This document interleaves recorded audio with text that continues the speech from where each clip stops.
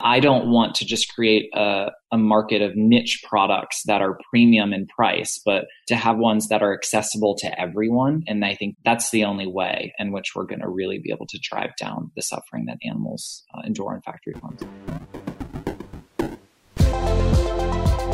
Welcome to the Plant-Based Entrepreneur Show with your host, Jerry Saver.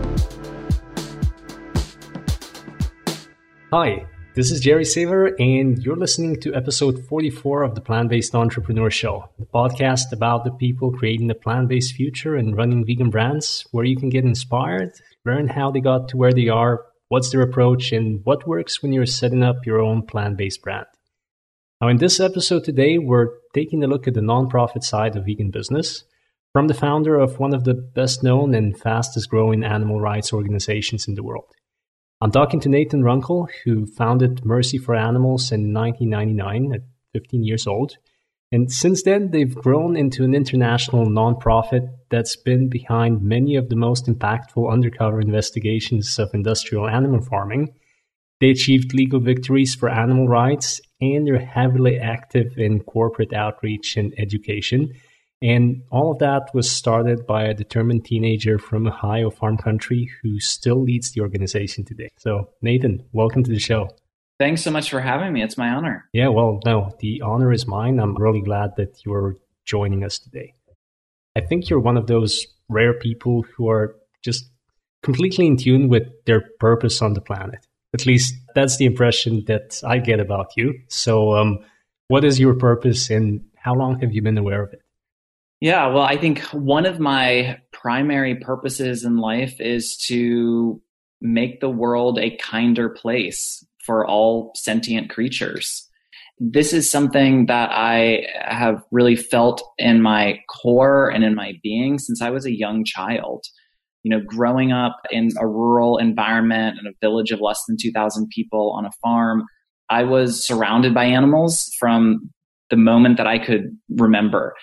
These early interactions that really taught me that when it comes to having personalities and minds and the ability to experience not only pain, but also pleasure and joy and have emotional bonds with family and friends, humans are not alone. These sensations and these emotions are what unify all of us in the animal kingdom. So I think from a young age, I was always able to put myself in the place of other animals. And even for just a moment, ask myself what life is like for them. And if they were feeling pain or suffering, I had a lot of empathy and compassion for them. So it was a number of different animals, including a little rat named Caesar, who I talk about in my new book called Mercy for Animals, that really, though, started to teach me that it wasn't just dogs and cats that deserve our consideration. It was all animals, including those like rats that many people consider pests, but also cows and pigs and chickens and animals that are labeled farm animals. So it was a farm animal abuse case at our local high school when I was 15, however, that really prompted me to sort of change course in my life to dedicate my time to helping animals. And it has been the most fulfilling and rewarding work that I could ever imagine.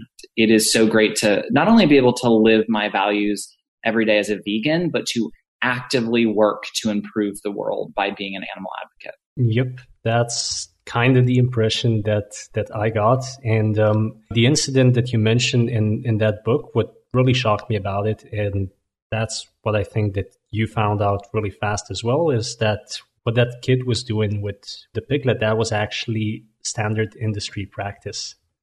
Yeah, that's right. So, just a short recap for those who aren't familiar. At my local high school, there was an agriculture class, and the teacher of that class was a pig farmer. And it came time in the curriculum where they were going to do a dissection project. So the teacher decided that he would kill some piglets on his farm, bring them to school for the dissection. The morning that he arrived, however, one of these piglets was still alive. And a student in the class grabbed the piglet by her hind legs and slammed her head first into the ground. Ultimately, the case went to trial on grounds of animal cruelty, but it was dismissed the very first day because it's considered, quote, standard agricultural practice to kill piglets in this way. It's called thumping. It's a standard form of killing piglets on pig farms. So yeah, at a young age, I could see very clearly that there was a hypocrisy in our society and a moral inconsistency of how we treat farmed animals and how we treat animals labeled as food.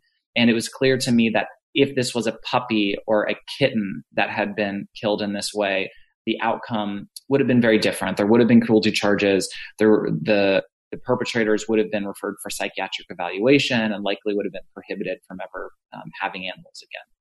That was really the defining moment that pushed you in the direction of what's now Mercy for Animals.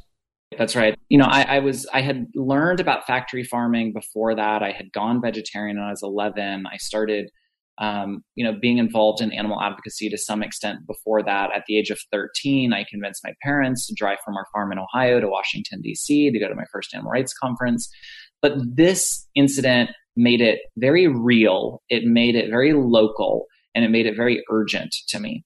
So I was actually training to be an Olympic competitive figure skater at that point in my life. And I hung up my skates and completely shifted my life's focus. And I'm very glad that I did every day. You outline a lot of that in your new book, and it reads a lot like Mercy for Animals just grew organically like a grassroots organization, but I'm sure that there was a lot of planning going on in the background. So I hope it's okay if we spend some time talking about that. Yeah, sure. You know, the organization is 18 years old now. So in the early days, I was too young to even drive. I had no idea what I was doing. So when people ask me, oh, how did you start Mercy for Animals? Because they're looking to start something, whether it be a business or an organization themselves, I tell them, I'm happy to share my story, but this isn't exactly what I would recommend that you do in the beginning. A lot of the early days was just putting one foot in front of the next and trying to find footing as an animal advocate and trying to become more effective. But certainly as time went on and I grew up and matured and my knowledge base grew and expanded, the organization certainly became far more strategic, and it was a lot more planning. And, you know, now the organization has 130 employees in 6 countries. Last year, a budget of about $12 million. So we do a lot of strategic planning. We do a lot of review of what's effective, where is the biggest impact per dollar spent. In many ways, it is running a nonprofit business with the mission being the product that we are putting forward into the world. And, you know, the results of the work being the product that people are supporting. And rather than having customers, we have constituents, which are animals, and we have supporters that are making donations to allow us to help our constituents. Yeah, you don't really give out many details about this in the book, but how was growth for Mercy for Animals? Like from those early days where I'd still love to hear what you were focusing on back then to the point where you're at now. Like what sort of reach do you have if you know any specific numbers on the number of people that you reach or the number of cases that you do each year? Yeah. So, you know, in the beginning, we were trying to work on all issues facing animals. We did work against rodeos and circuses and the fur industry, and farm animals were a part of that. But there became a point where we crunched the numbers and we decided we have only so much time and energy and so many resources. How can we save the most lives, spare the most suffering, do the most good? And for us, that simple equation means that we have to focus on farmed animals. They really are the 99% when we just look at the numbers. 9 billion a year, nearly 300 every second, just in the United States alone. So the organization's focus narrowed, which allowed us to be experts in what we do and to really drive meaningful change. Now, in terms of the scope of the organization, as I said, we have 130 employees in 6 countries. So Canada, US, Mexico, Brazil, India, and the Greater China region. We have, you know, millions of supporters, millions of followers on social media platforms. We, through our corporate campaigns, for example, have won victories with over 200 companies, and some of these being Walmart, McDonald's, Nestle, the largest players in the food industry. These policies affecting over 90 countries, impacting over 1.2 billion animals every single year. Each dollar that's donated to the organization, to give an idea of impact, helps spare one animal from ever being born into a factory farm, but helps improve the lives of over 110 animals through corporate policy changes, through legislation, working to help pass citizen-driven ballot initiatives. So we reach about 250 million people a year just through our online video content. We get about 3 billion impressions from online content. So there are so many different points that you can sort of judge or evaluate the reach of the organization, but those are a few of the high-level ones. Now that you're talking about those numbers and the thing that you mentioned before about focusing on the things that have the biggest impact and really specializing for just that one area, it's, we could actually be talking about any sort of startup here, because it sounds to me you're really taking the same approach here. You're trying new things, you're tracking the results, and you're really always thinking about what brings the biggest impact. Yeah, that's absolutely right. And, we like to try things just like any startup business or any effective business. And if it doesn't work, but we've learned lessons from it that we can, pivot and apply to a new approach or try a new strategy, to us, that is success. And it's important as an organization that we never become too comfortable in an approach. For example, when we started the organization, we didn't have YouTube or Facebook or Twitter. Social media wasn't around. So the approaches that we had at our fingertips were very different. We would have to sort of go to various lengths just to get mainstream media coverage for a short amount of time in hopes of reaching a large audience, or we would need to pass out leaflets on street corners. And while there is absolute value still in those approaches, there every year is new, more innovative ways to reach people and to reach people who are most receptive to our message.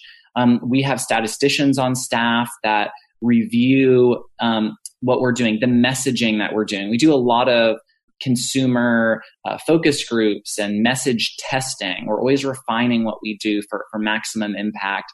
We do A/B testing with various buttons on our website. So everything that we do through email layouts to click-through rates to open rates are really taken from the business world. And to us, R&D, whether it's messaging or whatever it is that we're putting out as part of our product of helping animals, is really important, that it's not just guesswork, but we do everything we can to make sure that it will succeed. Since you mentioned social media, did you see any big increase in reach and growth when that ball started rolling, so to speak?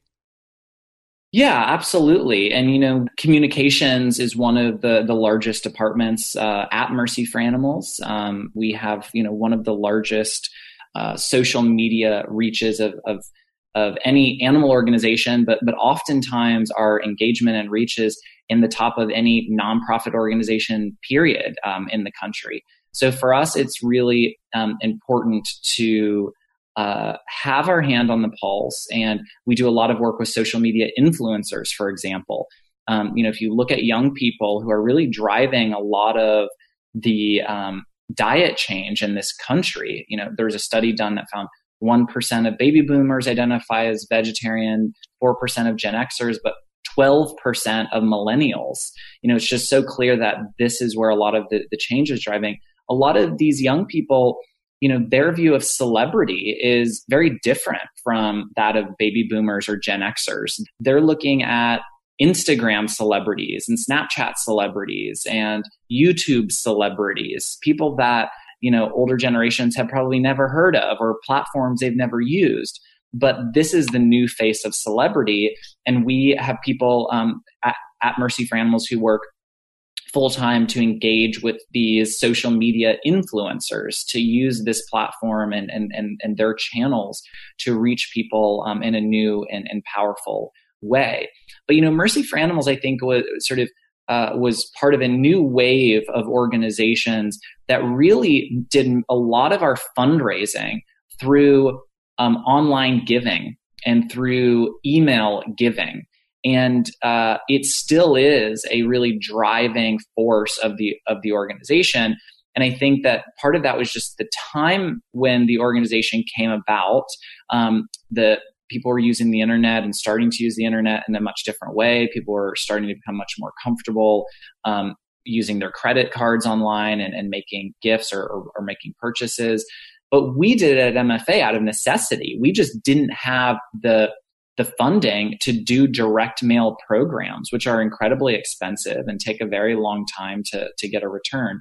And now, a lot of the older organizations that really built themselves on direct mail are scrambling to try to integrate themselves into online giving. So, I think the nonprofit world changes and shifts just like the for-profit world does as technology adjusts. And it's important that we change with it and that we are ahead of these changes instead of behind.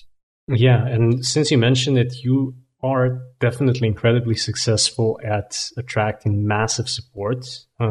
We just take the recent Mercy for Animals Gala as an example. That was a couple $1 million raised in just one evening. You have any specific tips for doing that? I mean, not a couple $1 million in an evening, obviously, but just leveraging technology and leveraging the approaches that a nonprofit can take to get support and donations. Yeah, I mean, it's in many ways these galas are a year of work rather than one night. So a lot of times that people will say, "Well, you raised $2 million in one night," and it's like, well, it's actually about a year's worth of work from our team to get there. But in terms of specific advice, I mean, for us as an organization, it is important to have a diverse base of support. And we don't rely on one channel of support. We diversify that. So that means special events. That means raising money through social media. That means a diverse digital advertising and marketing campaign that includes email solicitations. There is direct mail. We do work with major donors and foundations. So I think for those that are really specifically in the nonprofit sector, it's so important to just diversify where your funds are coming from so that if there ever is a shakeup in one form of technology or one form of support, that the organization can still grow and thrive, and that you're always looking to bring in new supporters while elevating the supporters that you have. I mean, it's sort of basic, business principles. You want to it costs more money to attract new customers than it does to retain customers. And, but you always want to be attracting new customers because there's always going to be a drop off and recidivism. And that's true with organizations as well. I really like the way you think about it, because as I said before, it's pretty much business, but applied to a nonprofit organization. And I think it might actually be a stumbling block for many nonprofits that they view themselves as somehow different from for-profit organizations. Or in the most extreme cases, they might even view raising money as something that's below them morally, because they can just go out and hand out flyers or do undercover work, which obviously this is how you started. But when you know how to raise those funds, you can definitely make a bigger impact. I mean, that's exactly it. I started the organization because I wanted to help animals. That is still why I do the work that I do today. But in doing that, there have been lots of skills that I have had to learn as an individual and as a leader of an organization. I have had to learn how to give presentations in front of thousands of people. I used to be really terrified of doing that. I've had to learn how to manage people. So many things that I certainly, when I started this at 15, didn't think would be necessary to help animals. But as it became clear that these were the things that would drive the most change, you learn them. And, for me, I would work myself to the bone and oftentimes still do. But I realized early on that one person can only do so much. You can work 24/7 until you work yourself to death, but there's still only so much that one person can do.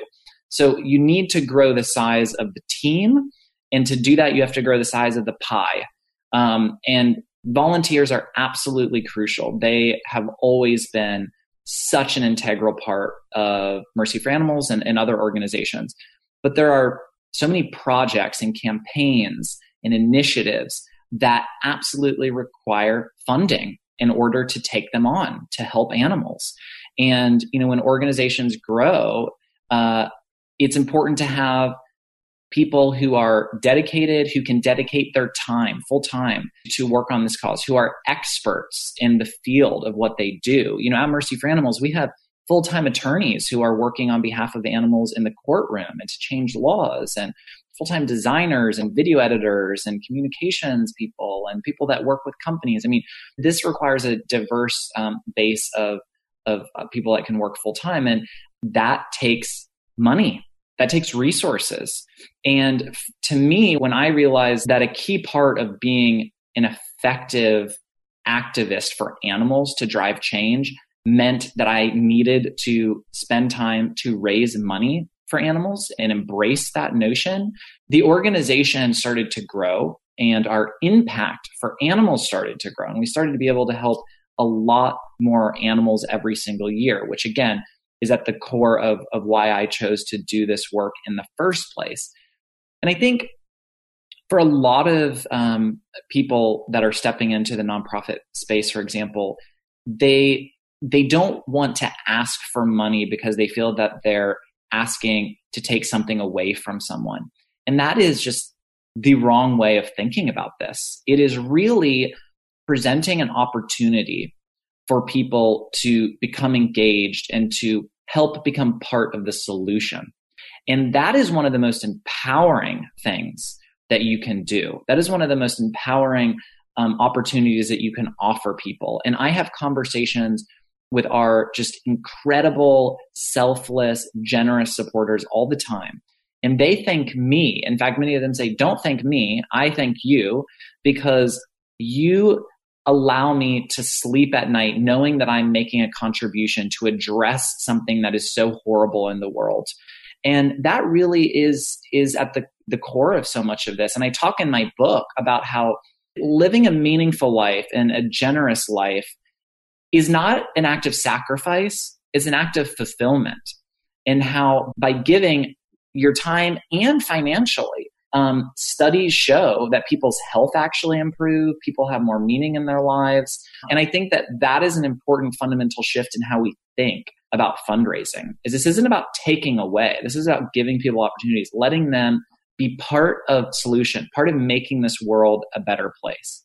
I was going to ask you, what are some of the most important things that you've learned along the way? And I think you just answered that question beautifully. So I'm just going to turn it around, even though you touched on it as well, and ask you, what else do you think are some of the biggest mistakes that a nonprofit can make? Well, I think there are a lot of mistakes, but I think it's important as you grow to focus on your team. There's a saying, if you want to go fast, go alone. If you want to go far, go together. And, for me, as the organization has grown and it is, far larger than any one individual, it's really important to attract the best talent, but also to build the best teams. And that means that workplace culture and how teams interact and how they move together as a unit in the trust and respect that is in a team is absolutely vital. So, forgive me for repeating myself, but all of these business lessons that you are sharing here How and where did you learn them? And have you ever considered, writing a book on this specifically? Well, I think a number of things. One is my father was an entrepreneur. He went to school and graduated as a veterinarian. He actually had a horseback riding camp. That's how he met my mom. Quickly realized that there wasn't a lot of money to be made as a veterinarian or hosting a horseback riding camp. Started a computer business out of a spare piano room in our farmhouse in the early 80s, and grew the business to be 700 employees, and then sold the company. So, and he still is an entrepreneur today. I think once an entrepreneur, it's in your brain and in your DNA, and you sort of can never quite rest. And that's certainly my father. So I think I picked up the sort of entrepreneur bug and spirit and mentality from my dad without even knowing that these are things that I was witnessing from someone else. That's part of it.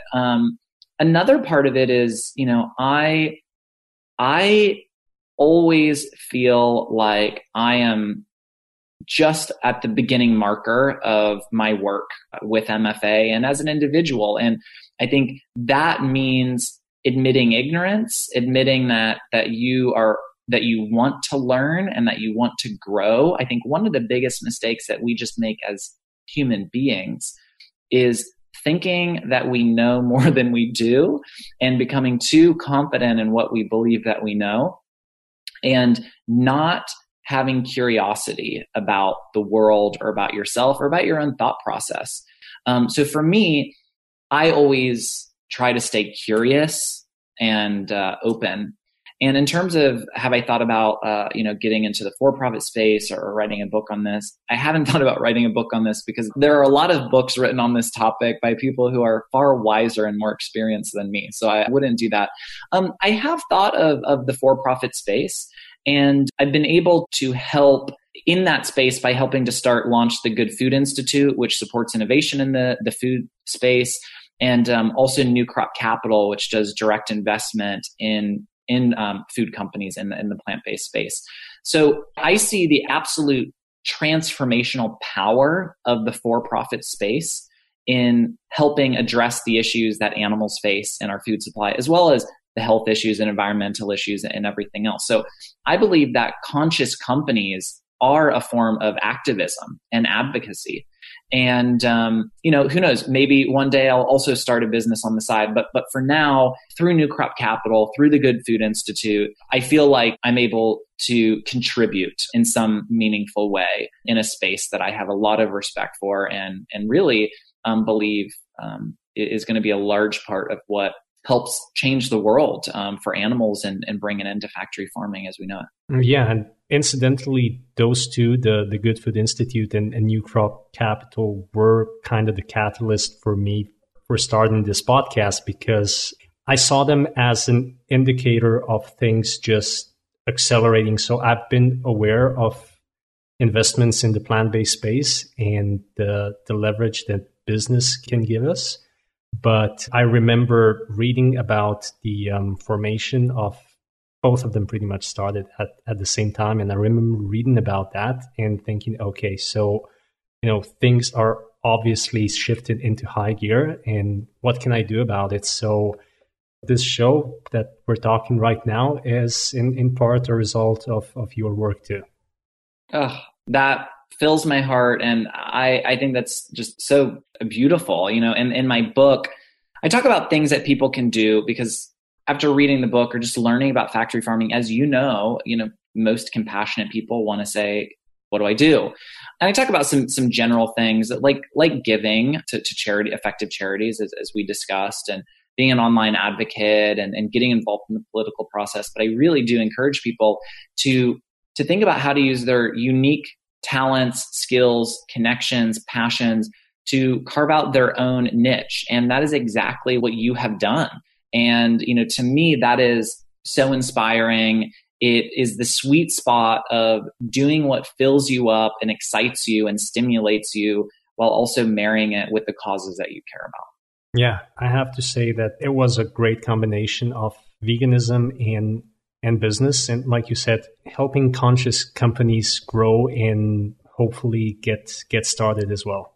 That was kind of the purpose for starting this. But, if we go back to the book, back to the people that you are talking about, when I was reading it, there was this one thing that I'm sure that a lot of people will be wondering or have been wondering before if they've never had the opportunity to talk to someone who actually does undercover investigations. How do you deal with the fact that you are there, you're witnessing, but you can't offer help to the animals that you're directly involved with?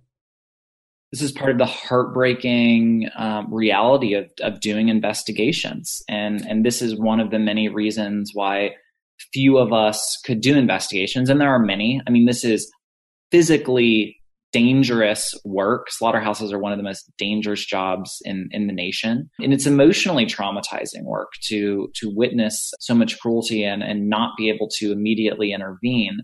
For us, we have to take the big picture view. There's, as I said, 9 billion animals every single year in the United States alone, 300 every single second. This isn't an issue where we can rescue our way out of it. We can't rescue individual animals on factory farms and pretend that that's going to have a fundamental shift take place as a result of it. It's important that we do that. It matters to those animals, and these animals can be ambassadors. But just from a practical standpoint, we can't save 9 billion animals by direct rescue. We have to address these issues at the core, which is through policy change and through consumer demand for meat, dairy, and egg products. These investigations, they don't happen in a vacuum. We use these investigations to push for the largest change possible. And I tell the story, a number of stories in the book about that, including investigations leading to Nestle, the world's largest food company, adopting the most sweeping animal welfare policy of its kind, getting hens out of battery cages, pigs out of gestation crates, calves out of veal crates, ending the mutilation of cows and pigs, changing, slaughter practices for chickens. This really originated from one investigator and one investigation. But we use these cases not only to push for immediate criminal charges for those that are violating the law, but to change laws and to push for national policies. Without these videos, we oftentimes wouldn't be able to do that. We wouldn't have the evidence necessary to bring these companies to the table. We wouldn't have the evidence necessary to launch powerful campaigns to get these companies to take note. And we wouldn't have the evidence necessary to get law enforcement to take action. So yes, it is heartbreaking to know that the animals in front of the investigators who are going to die even if they're not standing there, and suffer even if they're not standing there. It's heartbreaking to not be able to help them. But this work is really for the generations to come after them. And making sure that they are spared the worst abuses, or that they're hopefully never born into a factory farm to begin with. One of the parallels that struck me when I was reading about this is the fact that not just the business approach, but the pragmatic approach to activism, which is often related to the way that vegan businesses approach it. I'm talking about making the biggest impact instead of making an immediate impact, or, wanting to get a large number of people to just considerably drop their animal products consumption instead of getting a handful to go completely vegan. That sort of approach is occasionally attacked because it is viewed as somehow not pure enough or not dedicated enough. So I just wanted to get your thoughts on that parallel with the investigators. Yeah, well, I think we are not in the movement of needing to win arguments and debates, but to win hearts and minds. And the animals need us to be more than to be right. They need us to be effective. And I would love for the whole world to go vegan tomorrow, but I also want to do the most good for the largest number of animals possible. And if that means more people going meatless on Monday than making no change in their diet, that's a positive step. If that means, a large number of people cutting their meat consumption in half, that's a positive step. And I think that us as a movement, we do need to celebrate progress. There's so many psychological studies that are done that show that the foot in the door approach is very effective. If people feel like it's all or nothing from the beginning, they will oftentimes do nothing. But if people feel that they can take small steps and they can see that it's easy, in this case, delicious, convenient, it's not so bad, they actually feel better from doing it physically, mentally, emotionally, then meatless on Tuesday, Wednesday, Thursday becomes much more doable.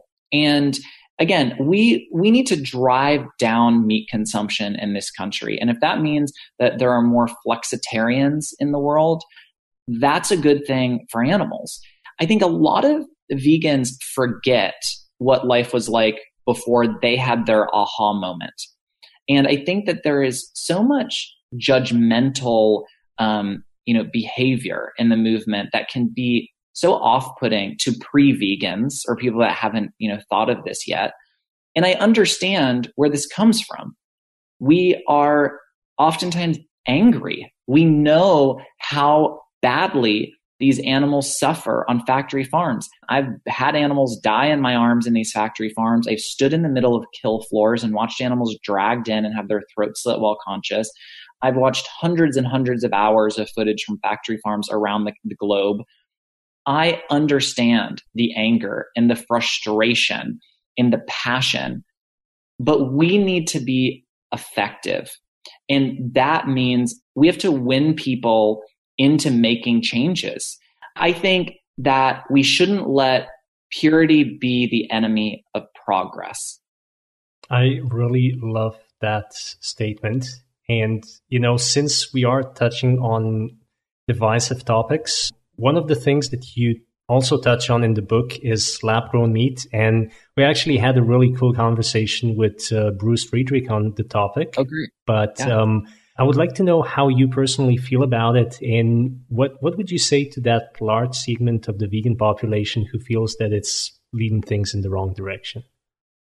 Well, I'm a big supporter of it. And again, this is one reason why I helped launch the Good Food Institute, because we wanted to be able to support this space, and why New Crop Capital does investment in clean meat companies. So, I'm sure Bruce did a really great job of sort of laying out the potential benefits of clean meat.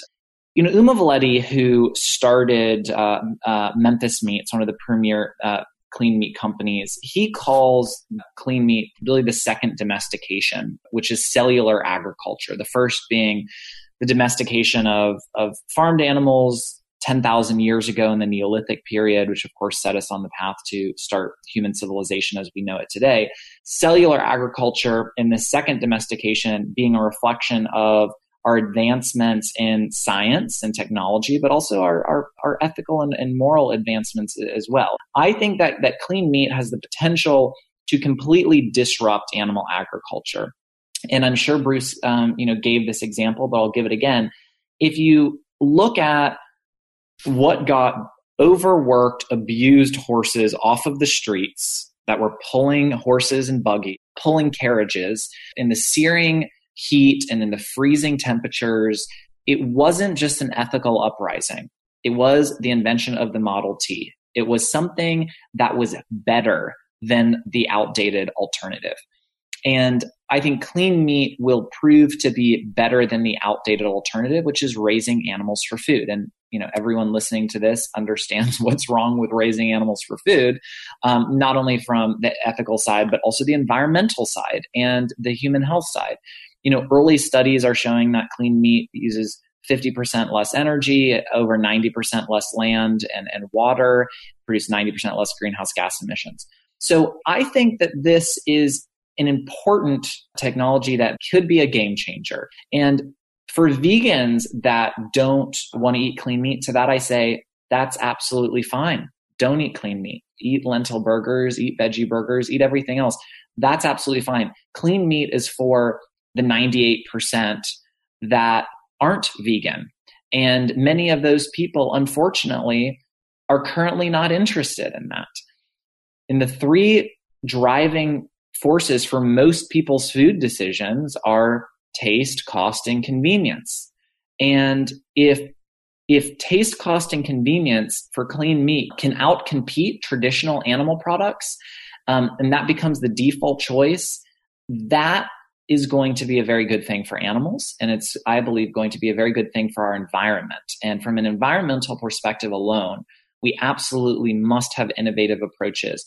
There's going to be nearly 10 billion people on this planet by 2050, and our current food system, as we know, is not sustainable. So, this is something I think that goes beyond just a sort of inner vegan dialogue and really does become a matter of how can we save the planet from the catastrophe, which is climate change. I myself am actually really enthusiastic about the idea of clean meat, even though I can't see myself consuming it either very often or at all. But what really surprised me in a very positive way was that what Bruce mentioned about the how ready people are to accept it. When he's discussing the idea with an audience, and not a vegan audience, like an omnivorous audience, how many people are perfectly willing to give it a try, or would be perfectly willing to switch to that if it offered the same experience in terms of taste, and I would say the same or better experience in terms of price and convenience? Absolutely. And I mean, part of what I find most exciting, quite frankly, is the fact that Cargill, one of the largest meat companies in the US, recently did an investment in Memphis Meats. And these companies, these meat companies really view themselves as protein companies. They're not in the business of just wanting to cause a lot of animal suffering. They're in the business of making money in the protein space. And if clean meat gives them a path forward to make money in the protein space with less liability, whether it's liability because of people's growing awareness and concern about animals, or less liability because of environmental damage that traditional animal agriculture causes, or human health liability because of Salmonella, E. coli, and Camelobacter from consuming animal products, traditional animal products. I mean, these again are just basic business decisions. And this is why, we're seeing the energy sector, oftentimes the smart ones, moving towards clean energy as part of their portfolios. And we see this, time and time again. It's like with the horse and carriage. I mean, that was the transportation sector. It wasn't, just the horse sector. So there are changes that can happen in entire sectors, and the smart, savvy players are always looking for what's ahead that's going to revolutionize their industries. Yeah, I'm really glad that you bring this up, because another thing that I was really thinking about as I was reading your book was considering how things are evolving. What do you think about these traditional food brands or meat brands, protein brands as we're now labeling them, buying stakes in vegan companies? I mean, these are some of the brands that you've investigated in the past, or at the very least, you've stood on the opposite side from them. So can we consider them future allies, and how can we consider them allies? I'm a big supporter of these companies like Tyson Foods, who we're still up against and battling. They're one of the few big companies that have really taken no meaningful action on behalf of broiler chickens. They slaughter 2 billion birds every single year. Yet I cheer when I hear that they do a 5% investment in Beyond Meat. So to me, this shows that the writing is on the wall. And this has been happening for quite some time, as you know, with dairy companies buying, soy milk and milk alternative brands. Nestle Foods just purchased Sweet Earth. This is happening all the time. And Gardein being purchased by Pinnacle. And to me, this has some potential benefits. This could increase the distribution of these vegan products, get them in more people's hands, increase the advertising budget for some of these products, making people more aware of them. And from my standpoint, as someone who wants to help the most animals, the more that we can have that compassionate plant-based alternatives be competitive on those three factors, cost, taste, and convenience, the better. And I think that oftentimes these large companies do provide opportunities for these plant-based products to be more competitive in top cost, taste, and convenience. So, I think the more that these companies like Tyson embrace these alternatives, the less hostile they're going to be to them in the marketplace, and the more that they will embrace them. And I think that also is a positive thing for animals. Yeah, and just since we were discussing cellular agriculture before, another thing that really gets me excited about this is the fact that a couple months ago when I was talking to the Perfect Day guys, I don't know if you know them, but they're doing cellular agriculture on the dairy side of things. And they're getting amazingly positive responses from the dairy industry, not even in terms of feeling threatened or anything. They're just excited for the fact that at some point in the future, they may not even need cows to get milk to create their cheeses or yogurts or, bottle it as milk. That's exactly right. And, as I said, I don't believe that executives or people involved in the meat industry want to cause an incredible amount of suffering to a large number of animals. I'm sure that there are sadists involved in the chain, but most of them, they're business people and they're trying to excel in their field. And again, just on basic business principles, if there is a way to produce a product that's better, safer, more affordable, has less liability associated with it, of course, you're going to embrace that. You're going to be curious about that. The global meat industry is about $1 trillion industry. I mean, we would be better off to have this large industry, in my view, embrace the changes that are happening with cellular agriculture, with plant-based meat, because that can be a lot of momentum behind it and shifting things. Just like, getting big, again, energy companies behind clean energy is ultimately, I think, an important step forward. Yeah. And, on the topic of business, if we move into the vegan business space, what do you personally see as the biggest opportunities opening up there? Well, I'm really excited about a new company that we've been involved with called Good Catch, which is working on vegan fish products that should be hopefully coming to the market by the end of next year. And it's really phenomenal. And this, I think, is an area that has been a bit underserved. Fish are clearly killed in the highest quantities. They endure horrible suffering on factory farms, but there's also the environmental catastrophe of trawler nets and essentially clear cutting the oceans, and mercury in fish. But it's something that I think is a market opportunity for there to be far more vegan fish alternatives, which will be a good thing for animals and our environment and our health as well. So I'm really excited about Good Catch and some of the work that's happening there. I would really like to see more of vegan seafood on the market, definitely. And are there any particular products that we need more of to, just bridge the gap between people who are vegan and people who are just trying things out? Like I said, I think that seafood area or fish is an area where we do need more products in that space. I think the Impossible Burger is helping to break into new territory of what a meatless burger can be, and is certainly attracting a lot of excitement there.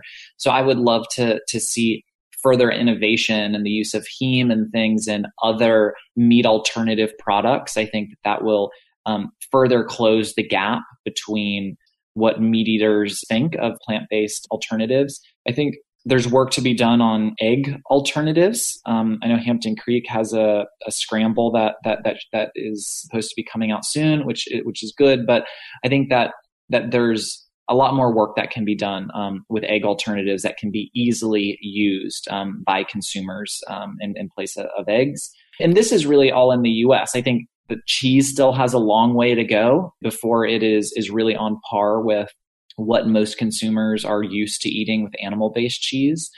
And then if we look at the global level, many countries outside of the US, their alternatives to animal products are at least a decade behind what we have here.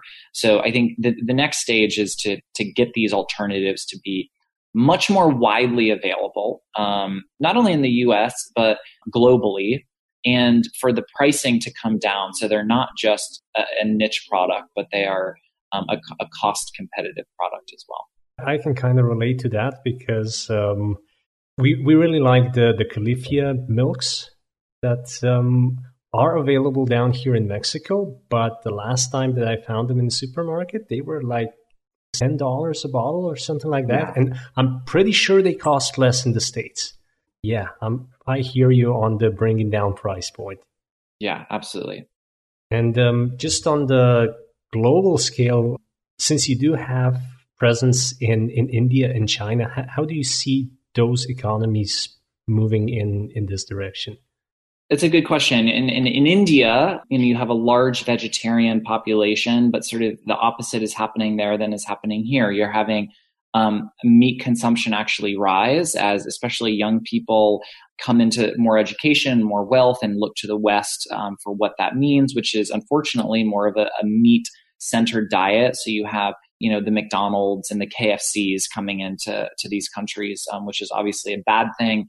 And with it, more factory farming and the use of animals. If you look at a global level, only about 2% of farmed animals are in the United States. About 50% of them are in China, much of them being fish. So the Chinese government, they updated their dietary recommendations and actually reduced the amount of meat in those recommendations. But there's really no major effort by the government to, I think, actually drive down meat consumption in China. So it is a challenging situation, but we have helped launch a company in India that is helping to bring accessible and inexpensive, high-protein, plant-based meals in India. Most of the population there do not have access to refrigerators. Their daily income is substantially less than the U.S. So it needs to be a very different approach from a business standpoint. We can't just go in with frozen, veggie burgers and expect those to be widely available in India. So you start to look at more TVP products or products that can be shelf stable, and the cost needs to be much lower, which means that they need to be produced within the countries as opposed to being imported, which carry just a lot of costs all across the board. So each country is different, but I think that these are some of the big picture opportunities and challenges there. But I would love to see more plant-based companies starting around the globe, but certainly India and China are two really important places for that, and with the hope that they could be cheaper or at least cost comparative to the traditional animal products. Because with the goal of helping animals, I don't want to just create a market of niche products that are premium in price, but to have ones that are accessible to everyone. And I think that's the only way in which we're going to really be able to drive down the suffering that animals endure on factory farms. And to end this on that note, if you were allowed like total freedom to imagine the best possible future, like 10, 20, or 30 years from now, what would it look like? Like, what's our food system and how do we perceive animals? Yeah, well, it's a food system without animals, without animal agriculture, without factory farming. And I think, quite frankly, it's the only viable path forward. So, I think we need to be moving in that direction at lightning speed. There was a study done recently that I found was pretty interesting. They took a group of people, they split them in two, they put them in waiting rooms. They gave one room essentially mixed nuts and berries and plant-based snack foods. The others they gave meats and cheeses. And that wasn't the focus. This was just happened to be there. And then they asked the different focus groups their questions about, are animals smart? Do their lives matter? Should we protect them? Same questions to both groups. And the group that just happened to be given the plant-based snacks scored much higher on their response to those questions, which sort of leads, I think, to sometimes attitudes can follow behaviors, which I think we see a lot of times with people who go vegan for health reasons, and then they embrace the fact that farm animals matter and that, yes, they're intelligent, because they no longer need to justify their behavior because they're not involved in it anymore. Yeah, that was me. So I think, this is a strong argument for, clean meat or for having inexpensive alternatives and having it be widely available. And I think as we get there more and more, the relationship that people have with animals will improve because people aren't having to justify eating certain animals. But I absolutely believe that we can get there. And I think sometimes innovation in a space can transform industries much faster than people ever thought possible. If you think about just the way that we communicate and how that dramatically changed with social media, and how, the iPhone and iTunes dramatically changed how people receive music and how they interact with music. I mean, history is crowded with examples of technologies and innovations that make something, the old way of doing things, appear outdated because it is, and inefficient, which it is. The ability for things to flip so quickly is absolutely possible. And that's why I'm so excited about the work that's being done in the clean meat and plant-based sector. And I think that it is absolutely essential to our success as a movement helping animals. Yeah. And, on that, since I mentioned that New Crop Capital was one of the catalysts for the Plant-Based Entrepreneur Show, they started about a year and a half ago. And since then, I believe there have been about 3 or 4 new venture capital funds launched specifically for plant-based foods or plant-based products in general. And I'm aware of at least 2 more that are just being formed right now. So, if you compare that with just 18 months ago to about 7 or 8, which means that in another year's time, we might have 15 or 20 on scene. That's just amazing.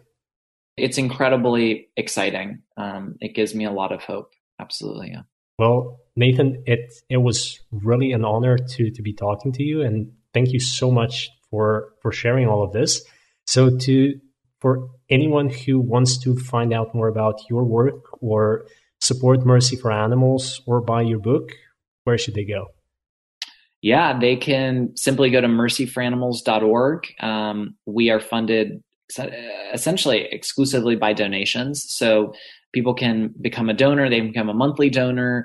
They'll receive our magazine, discount on merchandise. People can also follow us on all the social media channels. It's simply at Mercy for Animals. They can buy my book everywhere that books are sold, Amazon, Kindle, everywhere. Yeah, and the book is called Mercy for Animals. And I totally recommend it. Thank you.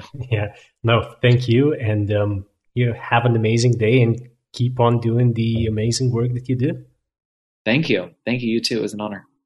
All right. So that was Nathan Runkle, the founder and executive director of Mercy for Animals, on episode 44 of the Plant-Based Entrepreneur Show. You want to find out more about the things that we talked about, or if you want to get the transcript of this interview, you can find it all in the show notes at theplantbasedentrepreneur.com/show/episode 044. And if you're buying Nathan's book on Amazon, I'd really appreciate it if you use our link on that website because, well, you'll get the same price and we'll receive a few % commission that will help us continue with the work that we're doing. As always, if there's anything you want to talk about, reach out on Facebook or email me directly at jerry@theplantbasedentrepreneur.com. And if you have a growing plant-based business or know a vegan entrepreneur who we should host on the podcast, please let me know. I hope you enjoyed this conversation. I think it was both inspiring and very useful, both for nonprofit and regular businesses. And we'll be back again soon with more great content. So until then, stay awesome and remember The future is plant-based.